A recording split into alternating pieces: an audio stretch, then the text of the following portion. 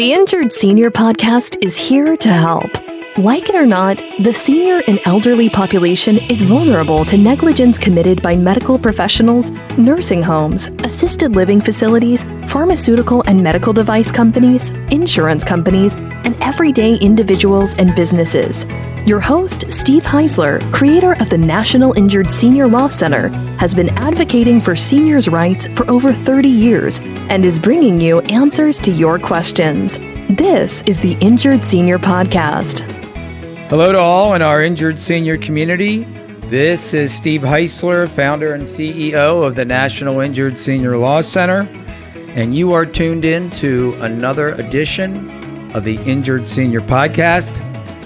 For those of you who are not aware of our podcast and listening for the first time, the Injured Senior Podcast is a show dedicated to discussing medical and legal issues of vital importance to the injured senior and elderly population and their families, loved ones, and caregivers. We are sponsored by the National Injured Senior Law Center, the advocates for seniors and elders who are injured by the negligence of others. Injuries to seniors and the elderly can rip their lives apart, and medical costs can rob them of their life savings. If you believe you've been harmed by someone's negligence, go to www.injuredseniorhotline.com or call 877-228-4878 for some advice. So, my friends, we have discussed early onset Alzheimer's in some past episodes on this podcast. Early onset Alzheimer's is an uncommon form of dementia that strikes people younger than age 65. Now, I personally have a friend I wrestled with in high school who has early onset Alzheimer's, and it started in his mid-50s. Of all the people who have Alzheimer's disease, statistics show, and this is according to the Alzheimer's Association, that 5% will develop symptoms before age 65. So the Alzheimer's Association estimates that about 6 million people in this country suffer from some form of dementia or Alzheimer's. So that would mean if 5% are early onset Alzheimer's, that means that at least 300,000 people in this country as we speak have early onset Alzheimer's. Today, we have on the show Pat Moffett to talk about his own story of caring for his wife, who was diagnosed with early onset Alzheimer's in 1998. She struggled with the disease until her death in 2010.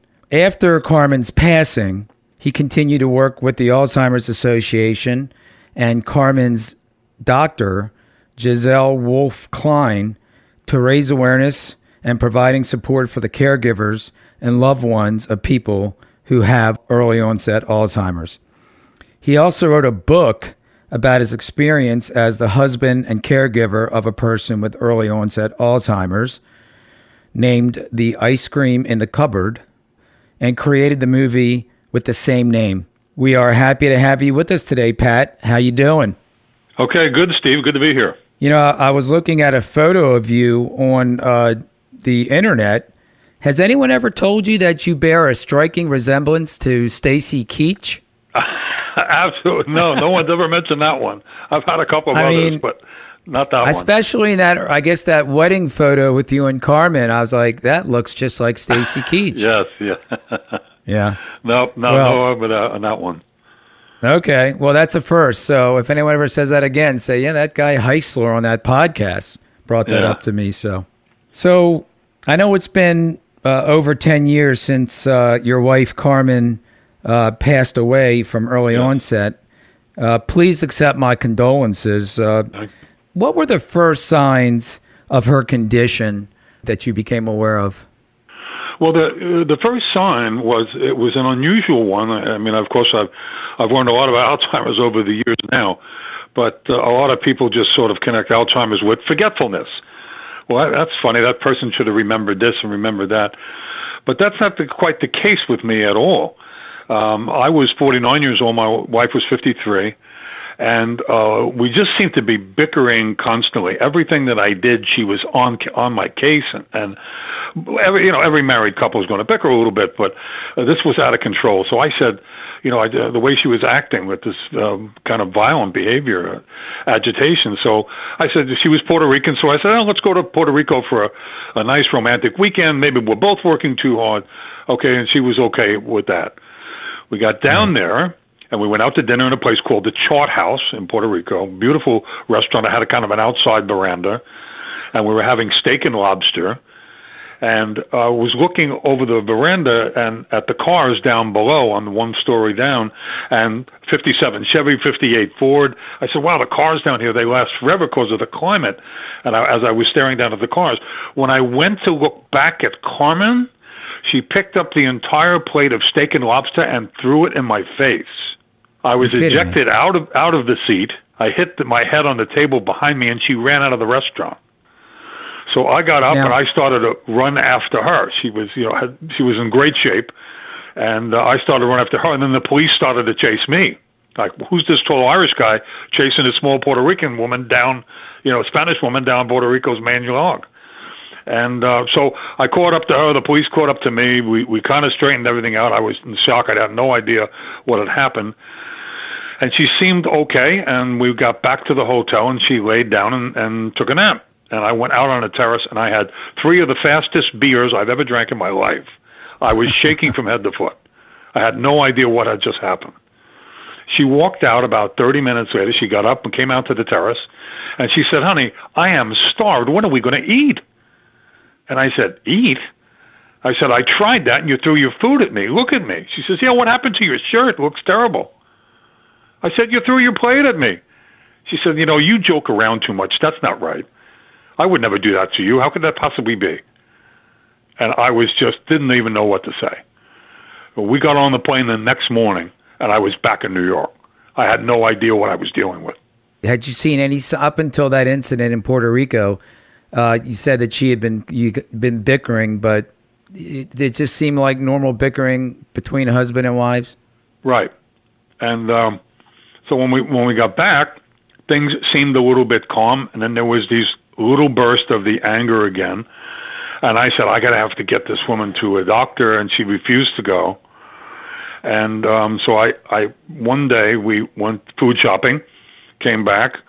She put the food away. I went to the dry cleaners. I brought the dry cleaners back, and I'm looking at our cabinet in the cupboard, and I see a white liquid coming out the bottom. And as I go through the canned goods and everything, try to see where this liquid is coming from, sure enough, I come across a deflated box of Breyer's vanilla ice cream. And I said, hon, you put the food away a little bit lightning speed here today. I said, you put the ice cream in the cupboard. She said, I didn't do that. Why would I put ice cream in the cupboard? And so now they were getting all the forgetfulness starts to come out. And I said, oh boy, this is really a mess. So she was diagnosed the next day because the school, she had the kids going. She worked as a secretary in the Lakeville school, a local elementary school. And she had the kids going on the wrong buses. She had the budget completely messed up. She forgot how to work the budget. And so they sent her to a hospital to be, to get examined. And that's when they came up with Alzheimer's. And then she came home and told me that night. So the pivotal point of this was putting the ice cream in the cupboard. That's why I named the film and the book that. Yeah. Up until that point, did you have any thought or anything come across your mind that, oh, this looks like Alzheimer's or looks like some form of dementia? No, I had no idea. And especially the violent behavior is what, really threw me off. I didn't see a lot of forgetfulness. But the violence that just camouflaged everything for me. I mean, I was one of the people now that we probably have listeners all around that still say Alzheimer's. I think you get that when you're like 80 or 90, and there's a lot of believers in this country that have no idea that you get this at a younger age. We just lost our youngest case on Long Island. He got it at 32 and died at 43. Yeah, I was just talking about my friend. I have a friend that I wrestled with in high school. Yeah, he started exhibiting really peculiar behavior back in his, early to mid 50s, and eventually got diagnosed. And he has to go. He's not married. He doesn't have any children, so he's going to have to go live with his brother in Texas because he can't be left alone. Yeah. That's true. That's when you have to make that decision, and where they cannot be left alone, and sometimes it's made too late. I think you referred to the case in Allentown, Pennsylvania, on February 3rd. This was a case where a woman had early onset Alzheimer's, lived alone, and of course they got 20 inches of snow on February 3rd. She got out of her house, she drifted off, and got about 8 blocks from the house, completely got disoriented, had no idea where she was or where she lived or anything about that, and somehow or another got into an alleyway or a snowbank as the snow came down. No one paid attention to her, probably thought maybe she was homeless or whatever, and she died of hypothermia after 8 hours laying in the snow. And that woman did not have to die. No. They probably thought, well, Patricia's doing okay. Let's leave her be. She's all right. We'll just keep an eye on her. And what the heck? It's snowing anyway. She's not going to go and get out. Well, that's the time that they do. So they probably were waiting to make that caregiver decision, but then that happened. So that ends everything. Sad case. Yeah. It's interesting you bring that up. My friend, he actually started getting in. Well, thought he was fine. Was driving his car and struck a couple of parked cars and left the scene. So he actually got arrested, and I had to help him out in court. And obviously, the court system was very friendly to him once they learned that he had early onset Alzheimer's. You are listening to the Injured Senior Podcast. This is Steve Heisler, and I am speaking with Pat Moffett, Alzheimer's advocate. Pat, what were some of the greatest challenges you faced as the caregiver for Carmen? Well, the greatest challenge is really trying to, when I was home, and of course she was okay for a little while. She could stay by herself, and she was on a medication, and that their only medications are only to slow down the progress of Alzheimer's, and a lot of times in the early onset case, that medicine doesn't really work all that well. But in any case, was keeping up with her. You're constantly running back and forth. Where did she go? What is she doing? That sort of thing.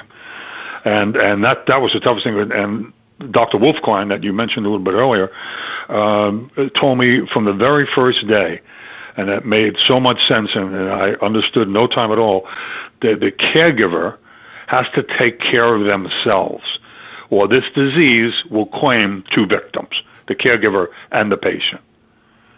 And that's exactly what I was running myself into the ground. She was throwing things. She was very violent, and I put her in a daycare center because I said, okay, I need coverage now. And I said, I still wanted to keep my job. I always tell the caregiver, keep your job. And put her in a daycare center that was for Alzheimer's patients, but she was only, I think, 55 by that time. And most everybody in there was 80, 90 years old with dementia. And she punched one of the old men out. And they called me up in my office and they said, you better come down here. And I came down and they said, we had this issue. She bruised up this elderly man fairly bad. But, it was okay. You could just see he looked bad.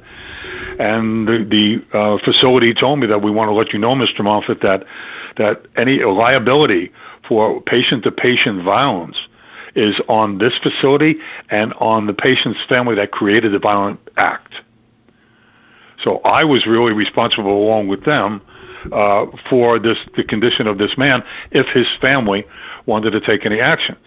Fortunately, they understood Alzheimer's and they understood Carmen's case, and they didn't take any action.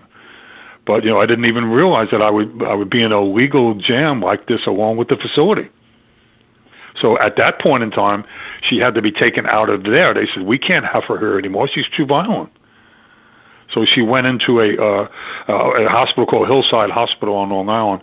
And what they do is they evaluate you for the use of what they can use on you for antipsychotic drugs. But to do this, they have to monitor you 24/7 for 3 weeks. And when at the end, when they came back with it, she was still violent when she was there, even on these powerful drugs. And they found the mixture, the cocktail to put together. But then the doctors came to me and they said, Mr. Moffett, these drugs cannot be administered at home. They have to be done in a 24/7 facility. Your wife's case is so bad. And they said, so we're highly recommended. We can't tell you what to do. We can't order you. But we got 3 doctors here. These are very well-known psychiatrists and neurosurgeons and so on, and said, you cannot take her home. Pat, did she have a history of, or her family have a history of dementia?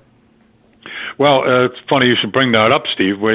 No, to answer your question, because no one understood what it was. Now, Carmen, her 2 sisters, and her brother, okay, Carmen was the first one diagnosed. Her 2 sisters and her brother also got it in their 50s, and they died in their 60s. So as I was writing the book, Ice Cream in the Cupboard, I started to learn about genetics. And I said, you couldn't possibly have this many cases with not having a genetic connection. So I got a hold of, and of course the mother died of cancer and was very lucid when she died. I remember Carmen telling me that. But I had no information on the father. And I got a hold of one of the aunts of the family, elderly lady, about 85, and Carmen's father's name is Emilio. And I said, can you tell me anything about Emilio? And I said, I know. Well, he drank, he died of cirrhosis of the liver, and he drank quite a bit, and that was that was on his death certificate. So I said, can you tell me anything about him, any actions or thing like that? She said, there was one odd thing. She said, he worked as a cutter in the garment center in Manhattan. And she said, he was going out to lunch and couldn't find his job. Wow. Then he left the job one night and couldn't find out where he lived. So there was the connection. Yeah. There was the genetic connection that I made. Yeah. Looks that way. No one knew what Alzheimer's was really, took it really seriously back then.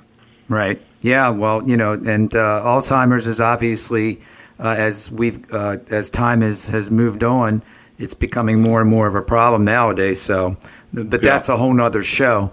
I want to get back to the caregiver aspect of what, of this whole thing. Can you share some other challenges that caregivers for Alzheimer patients, especially people with early onset, what type of challenges that the caregivers experience? Well, you really have to try to, it's such a difficult task, especially in the early onset, bad at any level, of course, but on the early onset, don't argue with the patient. To go along with everything they said because it's going to disappear in about 10 seconds. They want to go out. My wife wanted to go out at 1 o'clock in the morning. We got into a fight and she punched me in the face. Okay, so next time she wanted to go out and I said, listen, you can't go, and I grabbed her arm. And when she started to swing this time, I just ducked and wrapped my hands around my head and said, please don't hit me. And she stopped immediately. So you kind of learn these things as you go along, because they're going to disappear in a few seconds. The other thing is, if you have a caregiver that you hire, they have to be in good physical condition, because the patient definitely is. The only thing is their mind. Generally, early onset patients are in fairly good shape, and when they start to go and run away from you, they're gone. Good information. One wouldn't think that you'd have to bring in somebody who's fit. Right. I met a nice woman who was recommended by a group in New York called Home Instead that does this kind of work. And she was very nice. She had taken care of other Alzheimer's patients before, but I never checked to see if they were early onset, and find out later on it wasn't. They were all quite old. In any case, she was, I would say, well overweight and not in good physical condition at all. But, she brought games. She seemed to know what she was doing, and it was fine. Well, sure enough, Carmen broke out of the house, and this woman, she was a mile away before the woman could get out the front door. And I happened to be coming home from work early that day, and as I was coming down, I see my wife with a construction helmet on, and there's guys digging a hole in the ground. And she's talking to them like she wants to work with them. Put me to work. I went, oh, my God, it's my wife. Yeah. I pulled the car over, and I said, I'm sorry, gentlemen. I said, my wife has Alzheimer's disease, and she doesn't understand. They said, oh, my God, we're so glad you're here. We didn't know what to do. We were going to call the police. She's such a nice lady, and she's dressed so nice. So we gave her a helmet just so we could figure out what to do. So getting that caregiver that's in good physical shape that can, keep up with the patient is so important when you do that, when you hire somebody. That is definitely advice that should definitely be very helpful because, just being around my friend with the early onset, he's not violent, at least not when I've been around him, but he just basically marches to the beat of his own drum, and he actually has his own geriatric care manager that was working with him. That is definitely good stuff that you're giving us. I have caregiver groups that I support online. I try to every month or before COVID. I try to take all these early onset caregivers, about 10 of them in Nassau County, and I try to take them out for dinner so they relax a little bit. I arrange for their loved ones to be watched by professional people, and I pay for it. And so they can get out, have a little glass of wine, talk to other caregivers. And now with the social media being what it is, and that they kind of create their own Facebook pages together.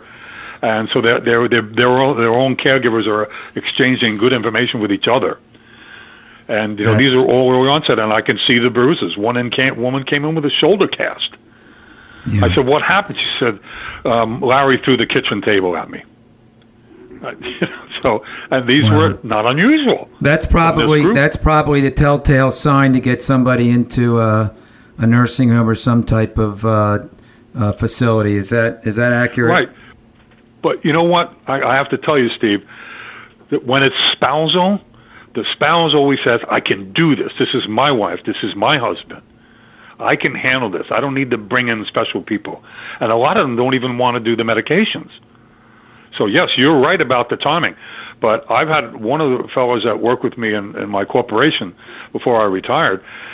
His wife, his brother's wife, got it, and the guy worked for FedEx. He was a driver, and the first thing he did was quit.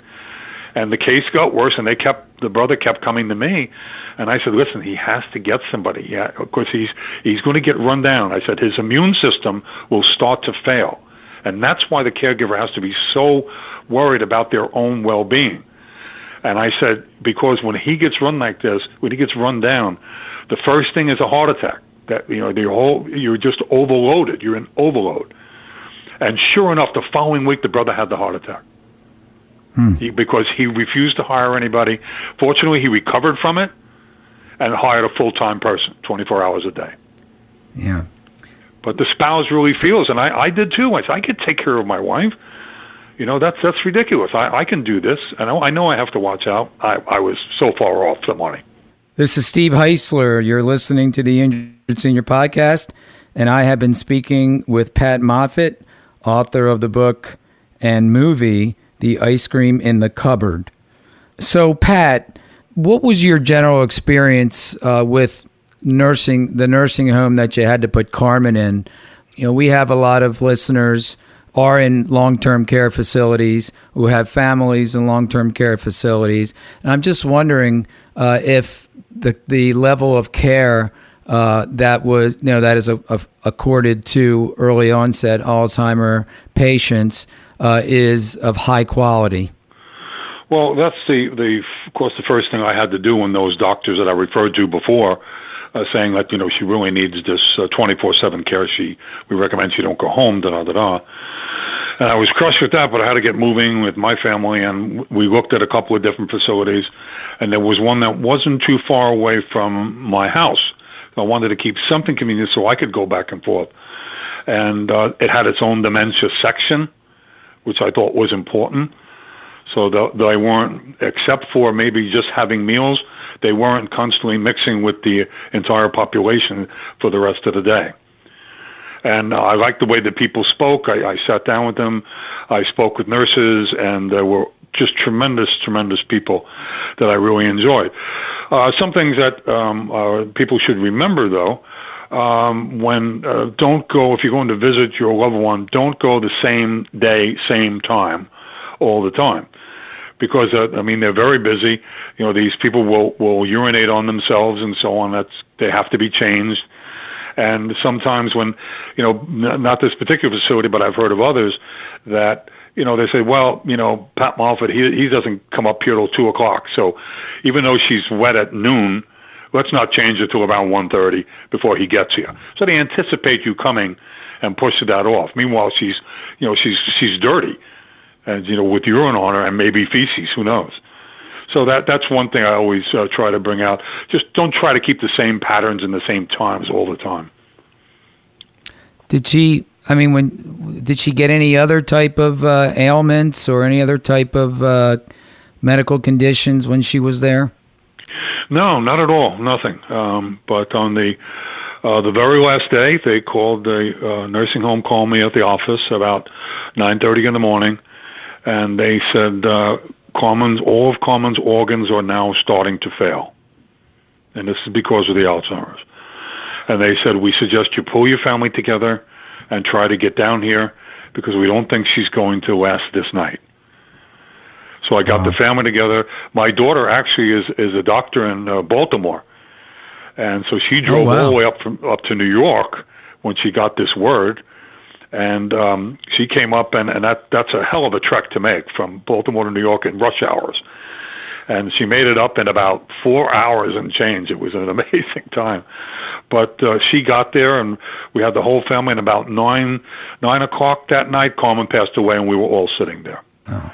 Yeah, it's really good that at least the whole family was there to be able to say goodbye to her. Exactly. And that's how much they can tell. Again, a good facility following up on things. They didn't call me up and say, hey, your wife died 4 hours ago, nobody called you.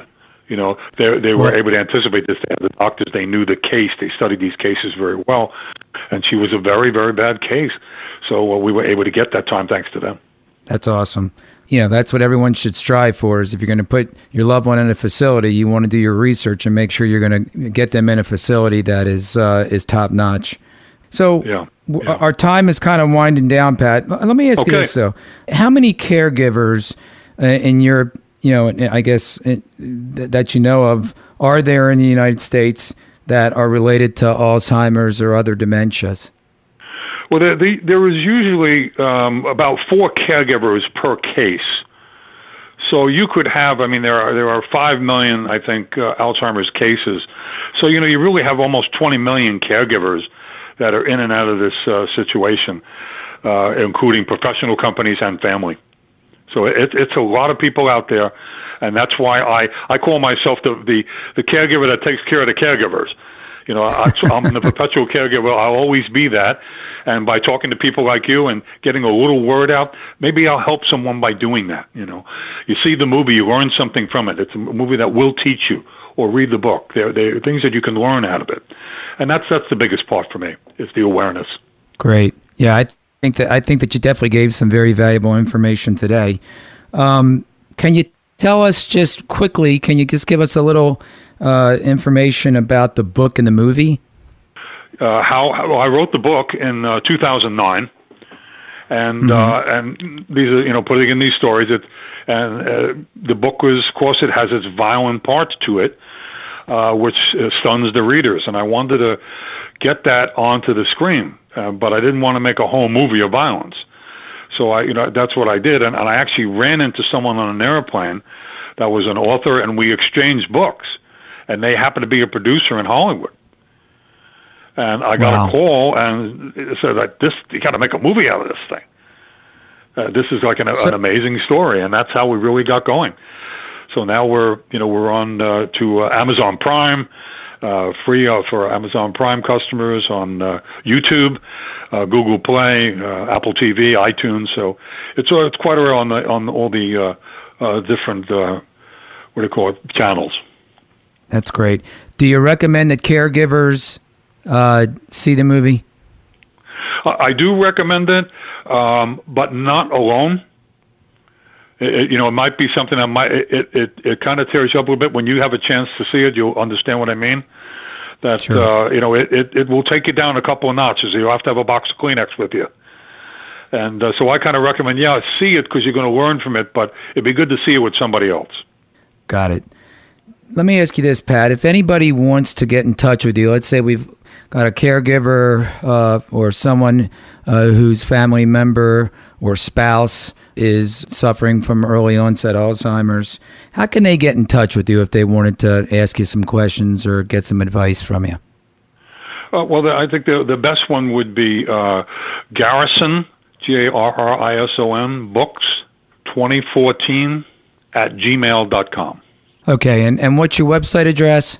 PatMoffett.com, and you can leave a message there as well. Great. Are you on any social media at all?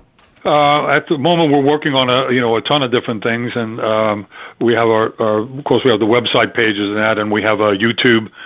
We're on YouTube, and that's really about it right now. Okay. Well, that's that. If anyone needs to get in touch with you, they have ample ways to find you. Pat, thanks so much for coming on. I know that you're real busy and you're involved in a lot of different activities on behalf of Alzheimer's Association and caregiving. So I really thank you from the bottom of my heart for sharing your experience. And obviously you have vast, just so much knowledge. We couldn't all get into this show, but hopefully we can get you back on and talk some more about caregiving for early onset Alzheimer patients. I'm looking forward to having you back soon.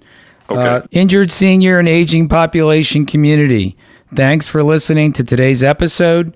I want to again thank Pat Moffett for appearing on the show today. If you love the Injured Senior podcast, we'd love for you to subscribe, rate, and give us a review on iTunes. If you want to share your story, maybe about your own experience with a loved one with early onset Alzheimer's, feel free to email me at steve@injuredseniorhotline.com or go to our website, www.injuredseniorpodcast.com. And right on the homepage, you can leave a message. And I respond to all messages and emails. And you can also just get so much good information off of the website, injuredseniorpodcast.com. So until next time, thanks so much for being here today and listening to this episode. I'm looking forward to next week's show. Stay safe, and I will talk to you soon. Take care, everybody. Thanks for listening to the Injured Senior Podcast. If you enjoyed the podcast, please rate, subscribe, review, and share on Apple, Google, or wherever you get your podcasts. Connect with us at injuredseniorpodcast.com and sign up for our newsletter. To find out more or to get help at any time, visit injuredseniorpodcast.com or call 855-622-6530. That's 855-622-6530.